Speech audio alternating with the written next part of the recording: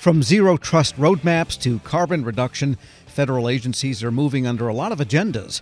They all end up being contractor concerns, too. Here with a review of some of the latest, the Executive Vice President for Policy at the Professional Services Council, Stephanie Castro. And Stephanie, good to have you back. And let's start with the Carbon Reduction Mandate Executive Order.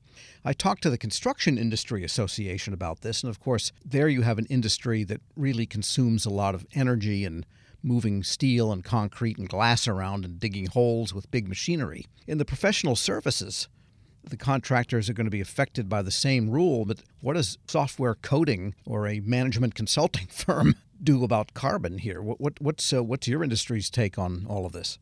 Thanks for having me, Tom. And this is a great topic. You know, a lot of time and energy has been spent by the White House and in fact, international bodies talking about climate change and greenhouse gas emissions and the like. And it's worth a few sentences just to familiarize your audience with what this proposed rule does. It was released on November 14th, but it is really about disclosing greenhouse gas emissions and climate-related financial risk for government contractors. And it really imposes a lot of disclosure requirements on, you mentioned the building industry, but products producers as well as services contractors. It's interesting from our perspective because they slice and dice this a lot of different ways. The first way they differentiate companies is determining whether you're a major contractor or a significant contractor. Now, that might be splitting hairs to some folks, but as defined in the proposed rule, major contractors have at least $50 million in the prior fiscal year in government contracts, and they have to report three different scopes of emissions. One is ones that they actually own and control, so their greenhouse gas emissions from their actual business. The second scope is all those emissions associated with the generation of electricity, utilities, heating and cooling, or steam that they use to do what it is that they do. And scope 3 is really the most difficult one, which is those in their supply chain.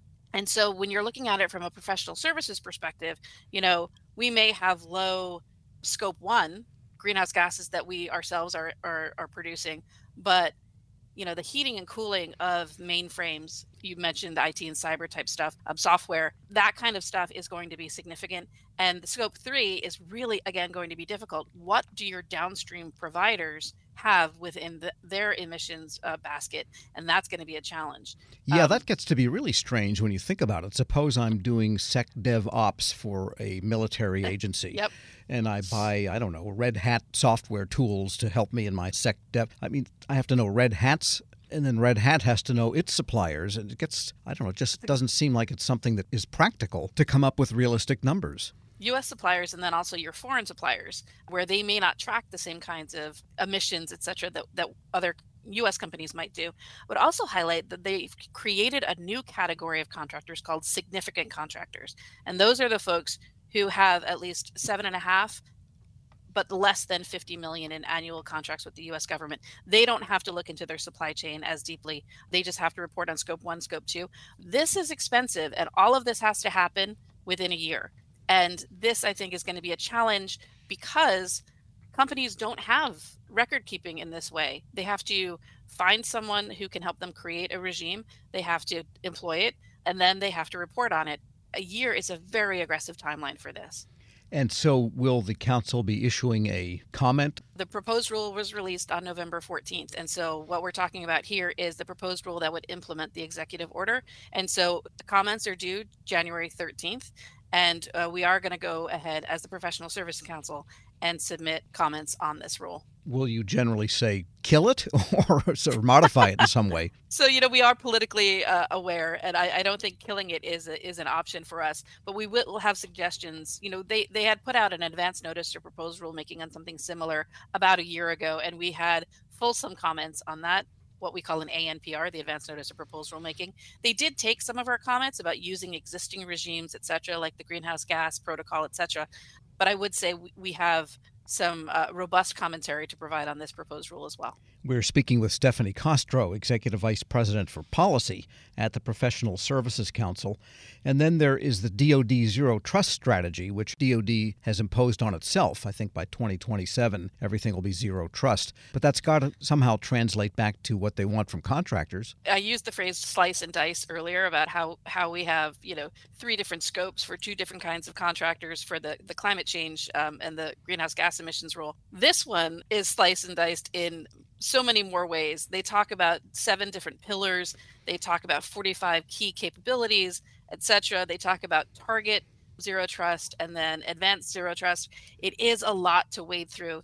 Not only did they release their strategy, but they also released a roadmap, which, if I could suggest to your listeners that perhaps they go ahead and access the Pentagon CIO's website and look at it, it is very detailed about the kinds of capabilities that they're going to require here before FY27 and beyond. That said, I'm a little leery on the resourcing of this. And when you're asking contractors to do something like zero trust and have lots of different authentication requirements, etc., there has to be funding associated with this. And I'm looking forward to seeing the president's FY24 budget request, because I really need to see if they're going to put their money where their mouth is. Because there is a government-wide zero trust executive order, and that's famously been out now almost a couple of years. Yeah. And so I don't know whether there's funding for federal agencies on the civilian side to do that. Some of them have, I guess, gotten TMF money to modernize and thereby get towards zero trust. Yeah, I think if you look at zero trust, it does fit into sort of the 5 cybersecurity functions, which are identify, protect, detect, respond, and recover. Zero trust is really the front end of that in terms of making sure that those who can enter your system are in fact trusted. What I find interesting about this strategy is that they start out with 4 strategic goals. Again, I said before that they slice and dice. So we've got 5 pieces of cybersecurity, but 4 strategic goals here. But the first one is cultural adaptation. Not everyone accepts zero trust as a principle. And I think that's always going to be the long pole in the tent. And to be honest, in the strategy, they had very few references to contractors, and contractors are going to play a key role in implementing this. And they have one of their strategic goals, zero trust enablement. And that's sort of where I think contractors come to play in tech acceleration. Again, it's going to cost something, and we're waiting to see how that might be reflected in the president's budget request. And related to that, there is a White House cybersecurity apprenticeship sprint, and there was a DoD memo recently on that to lessen the restrictive labor category requirements. What's your take on this? Yeah, there was a 120-day sprint led by the White House with the Departments of Labor, Commerce, and likely others about registered apprenticeship programs for cybersecurity. They've created a lot of new apprenticeship programs. The DoD's piece of this was they again on November 14th released a memo saying they'd like to expand the workforce in cybersecurity by eliminating barriers. There's been a long-voiced concern among industry that some of the requirements in solicitations coming from the Department of Defense specify educational requirements. And you're really looking for that unicorn who is 22 years old with a 4-year degree and 20 years of experience, and they just don't exist. And so they're looking at apprenticeship programs and thinking through what that might entail. Again, I come back to a resource question here, is because the memo tells contracting officers or program officers to go ahead and reach out to their contracting partners so that contracting partners can develop apprenticeship programs. Those are obviously going to cost money. Where is that money going to come from? And is there going to be an actual acknowledgement within the Department of Defense that having a cybersecurity certification could be the requirement versus a 4-year degree and X number of years experience? Stephanie Castro is Executive Vice President for Policy at the Professional Services Council. We'll let you get back to work because there's a lot to do there. And as always, thanks so much for joining me. Thanks, Tom. It's been great. We'll post this interview at federalnewsnetwork.com/Federal Drive. Subscribe to the Federal Drive at Apple Podcasts or wherever you get your shows. Cough and cold season is here. Introducing Ricola Max Throat Care, Ricola's most powerful drop yet. It's the best of Swiss nature wrapped around a powerful liquid menthol center for maximum relief from your worst cough and sore throat. Maximum nature for maximum relief. Try the new Ricola Max now, available in the cold and cough aisle. Ricola. It's in our nature. Ladies and gentlemen, we need you. The Benevolent and Protective Order of Elks is looking for you to help support veterans, help with youth scholarships, and be a force in your community. Being a member of the Elks is where you can do all this and much more. We are 31 lodges strong across the state of Iowa. Help pass on our principles of charity, justice, brotherly love, and fidelity. If interested, go to elks.org and use the lodge locator to find a lodge near you. Elks Care. Elks Share. Brought to you by the Iowa Elks Association.